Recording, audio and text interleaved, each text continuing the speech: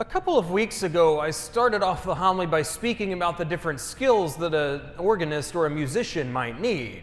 That they would need to know all of the fundamentals, all the techniques, maybe some repertoire, and even a certain amount of confidence. And all of those things are important. But I remember during my time in seminary, there was one skill that was above all else very impressive, or at least it was thought-provoking to the other seminarians as they watched me play. It wasn't any of the ones I mentioned, but it was this one. That oftentimes when I was playing, I wasn't looking at the music. Because oftentimes my gaze was elsewhere, that I would be looking at something else on the organ, I'd be looking at the choir or the director, or sometimes I'd even be looking in the mirrors or even looking behind me to see what was going on. That they thought that was just peculiar because they thought my one job was there to play music. Why am I not looking at the music? There was a reason. Because it wasn't just about the music. I had to be paying attention to what was going on around me because I needed to know if there were going to be a need for more verses, if I needed to improvise a little bit to fill a gap or what was going on, or if I needed to cut off early. I had to be paying attention not just to that moment, but to the entire journey and that entire perspective of the journey. And today we actually celebrate the completion of a particular journey. In some manner of speaking, we celebrate the Ascension as Jesus Christ finishing his earthly ministry and ascending back to heaven, to going back to the right hand of God the Father. As we speak of his journey in a particular way, but that begs a question. After he leaves, after he goes back to heaven, what does that leave us to do? Where is our journey left to continue? And that's really the question that we consider today. As Jesus is completing his earthly journey, how does ours continue? To begin to answer that question, we should start off with the Acts of the Apostles. We've been following the same book for the last several weeks, but this time we're going back to the very beginning of the book, because we're going back to that very hinge point that moves us from the Gospel according to Luke into the Acts of the Apostles, because he wrote both books. But this hinge point is important because it shows us not only the perspective of the Ascension, but how it blends and how it begins the ministry of the apostles. But nonetheless, we hear at that point that Jesus is walking with them. He's giving them final sets of instructions. He's telling them to wait in Jerusalem, to wait for that outpouring of the Holy Spirit. And as he's doing that, he's laying all of this before them. Eventually, that moment comes where the disciples begin to realize what he's laying down. And so they start to ask questions that they think are important. One of them being this: Lord, are you at this time going to restore the kingdom of Israel? They're almost desperate. They want this particular thing to be accomplished before Jesus leaves. And Jesus answers quite simply, it's not for you to know the times nor the seasons established by God's authority. So he's telling them that doesn't matter right now. There's something else that does. And he kind of lays it out for them, telling them, you're to go forward and to do ministry. You're to go forward into the world and to proclaim the gospel. That's what you're to be concerned with right now. And then that critical moment occurs. That moment where Jesus begins to be lifted from the earth and ascend into heaven. And as he's ascending into heaven, a cloud takes him from their sight. And we're told that the disciples are all looking on, and eventually these two men appear, and they ask this question. Men of Galilee, why are you standing there gazing into the sky? This Jesus who has been raised will return to you in the same way. Then in fact, they're reminding them that there is no need to simply stand here and gaze into heaven forever, but they in fact have more to do, that they've been set forward on a mission. But that question though, men of Galilee, why do you stand there gazing into the sky? Maybe there's more to that question, and we'll come back to that in just a few moments. We move on and we hear from St. Paul in his letter to the Ephesians, and this is largely a celebration of the blessings that we have received. That in fact, whenever Paul is speaking to the church in Ephesus, he wants them to remember all of the different things that the Lord has laid out for them, especially in Jesus Christ. So this is still Easter time. We're celebrating the Paschal mystery. And so, in fact, we're being reminded by Paul of all of the different things that have occurred. That Jesus Christ was handed over as a gift to all of humanity for their salvation. That, in fact, he suffered, died, and rose again. But then he had a place claimed amongst the holy ones. Then, in fact, he was given that place of glory. That he was given that place of inheritance amongst the holy ones. And in fact, that's a beautiful thing because we see that he's accomplished what he set out to do, that the victory is very much his. And so that reality of what he's laying out is that that inheritance is there, that Jesus Christ has gained everything by the sacrifice that he has made. But there's more to the story. Because it's not just his glory. It's not just for his own being and his own manifestation of that glory that we celebrate this moment. But in fact, because Paul is aware of what this means, he's telling them it's not just Jesus' glory. He shares it with you. It's not just his inheritance in the kingdom of heaven, but he wants to share that with you as well. That the salvation that he won through his passion, his suffering, his death, and his resurrection, it isn't just for him. But in fact, it's for each and every one of us. He had no need of that himself. But in fact, he wants to give it to each and every one of us in a powerful and particular way. So he speaks to that reality that he wants to give us that inheritance. And what is that inheritance? A place in the kingdom of heaven. And then we finally move on to the conclusion of the Gospel of Matthew. And so at this moment, we see that Jesus has summoned the 11 disciples to a particular place on a mountain. And we know that this is after the resurrection because there's only 11 disciples at this point, because Judas is no longer in the picture. But nonetheless, they arrive at that point and they find Jesus, and we're told they worshiped, but they doubted. That they were in a moment of conflict still, that they were still shaken up and rattled by the crucifixion, by the disappointment, by all the catastrophe that had been laid out before them, and so they still weren't filled with that gift of faith, at least just yet. But nonetheless, Jesus lays everything out for them. That he's giving them this fundamental teaching. All power in heaven and on earth has been given to me. Go therefore and make disciples of all nations, baptizing them in the name of the Father and of the Son and of the Holy Spirit, teaching them to observe all that I have commanded. And behold, I will be with you until the end of the age. I will be with you until the end of the age. Let's go back for a moment to that initial question. Men of Galilee, why are you standing there gazing into the sky? Why were the disciples standing there gazing into the sky? Why were they looking longingly and looking intently at the skies, waiting for the Lord or waiting for something else? There's likely a variety of reasons that we could come up with. Perhaps they thought that Jesus was immediately going to come back and sort of say, just kidding, and come back and simply be with them for the rest of time. Or maybe they expected that they were going to ascend at that moment as well.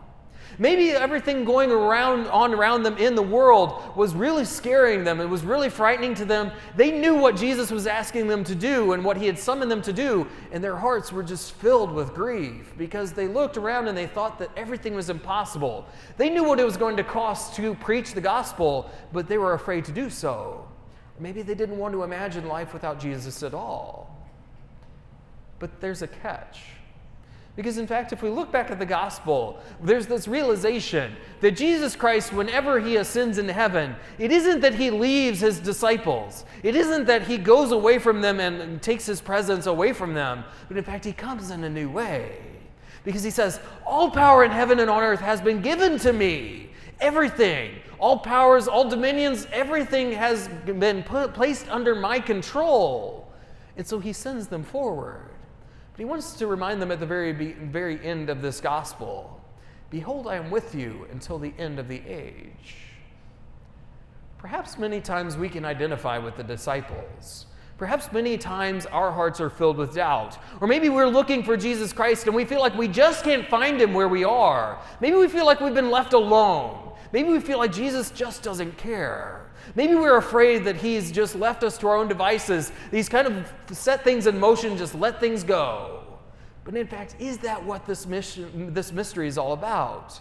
Is the ascension about Jesus Christ just simply leaving earth and going up to heaven and dismissing us altogether? My brothers and sisters, it is not that at all. Because in fact, Jesus Christ, whenever he leaves and he ascends into heaven, he wants to remind us of something. That he wants to remind us of his presence, number one. The fact that he has been here and that he's been in our midst for all this time. But he also wants to remind us of the fact that he comes to us in even more powerful ways. That Jesus wants to be here physically, yes, and he does that. But he does so in so many more ways. That he, in fact, is not leaving us alone. Because of the fact that he has ascended into heaven does not mean that he's not present with us right here and right now, especially in the moments when we don't feel his presence. But in fact, he's here in Scripture. He's here in the sacraments. He's here in his Spirit. And so the Ascension causes us to remind ourselves of the fact that he promises us in very clear words, I'm with you always until the end of the age. He's not leaving us alone.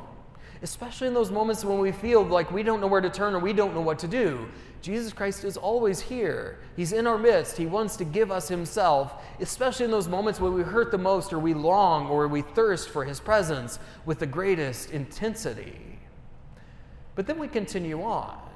Because that same question, it might cue up the reality that the disciples were gazing towards heaven. And this is something that is very figurative, but it's something that's altogether powerful. Because it reminds us of the fact that the disciples were aware of their final destination, their final goal, where their journey was going to terminate and end. And that is the kingdom of heaven.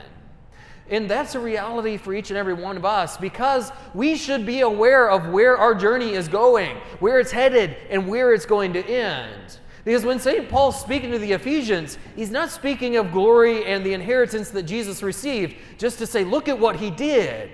But he's saying, look at what he did and what he gives to us. What he wants us to take part in, what he wants us to partake in and share in, that kingdom of heaven. That he's gained all of these things not just to keep to himself selfishly, but to give to each and every one of us selflessly. That in fact we have a God that's willing to share with each and every one of us that fact that he's blown open the gates of heaven, that's something for us to receive. And in fact, the way that the disciples are looking up, it reminds us that Jesus is preceding us in going to heaven because he wants us to go there. Where the head has gone, we should follow as the body. And so he reminds us of that reality of the kingdom of heaven. But it causes us to think, what am I to do right here and right now? What is going to lead me closer to that kingdom of heaven? Where is there work still to be done so that I may continue to pursue the kingdom of God? That I don't lose sight, that I don't start looking around at other things, but I'm figuratively looking at the reality of the kingdom of heaven. That my eyes are always gazing upon that prize of eternal salvation. And then finally, we arrive at that commission. That fact that the gospel is there, and it reminds the disciples that Jesus is in their midst. But ultimately, he sends them forward. He reminds them, go therefore and make disciples of all nations, baptize them, remind them of everything I've taught, and I will be with you always. Then in fact, the disciples aren't there to just simply receive the kingdom of heaven to themselves, but they're being commissioned and sent forward to remind all of their brothers and sisters of the reality of the kingdom of heaven. That they're to go forward and to preach and to teach and to go forward and witness to the truth of the gospel and the reality of heaven in a powerful way that no one else can. And that, in fact, is a reminder for all of us. Because so often in life, we can kind of just live by our own set of standards. We can kind of live just looking for what's in it for me and maybe not so much anyone else. Or maybe we kind of forget that divine commission that has been given to each and every one of us. That each and every one of us are being sent out. That Jesus, as he ascends into heaven, he doesn't just simply say the work on earth is done, that salvation has been achieved and everything's been accomplished, but there's so much more to be done. And that's why he says he'll be with us. Because this is such hard work, but it's such important work. That we continue to go forward and we speak words of hope to the hopeless. That we go to the despairing and we give them light. That we go forward to the people that are lost in darkness and we draw them forward into the reality of the body of Christ. That in fact, that's a work that's given to all of us. That just because Jesus has risen into the reality and into that place of the kingdom of God, it doesn't mean that everything's accomplished and everything's done. But in fact, it reminds us there's more to be done. But we do it all because Jesus Christ has not left us alone at all. But in fact, he's here with us still, even to this day.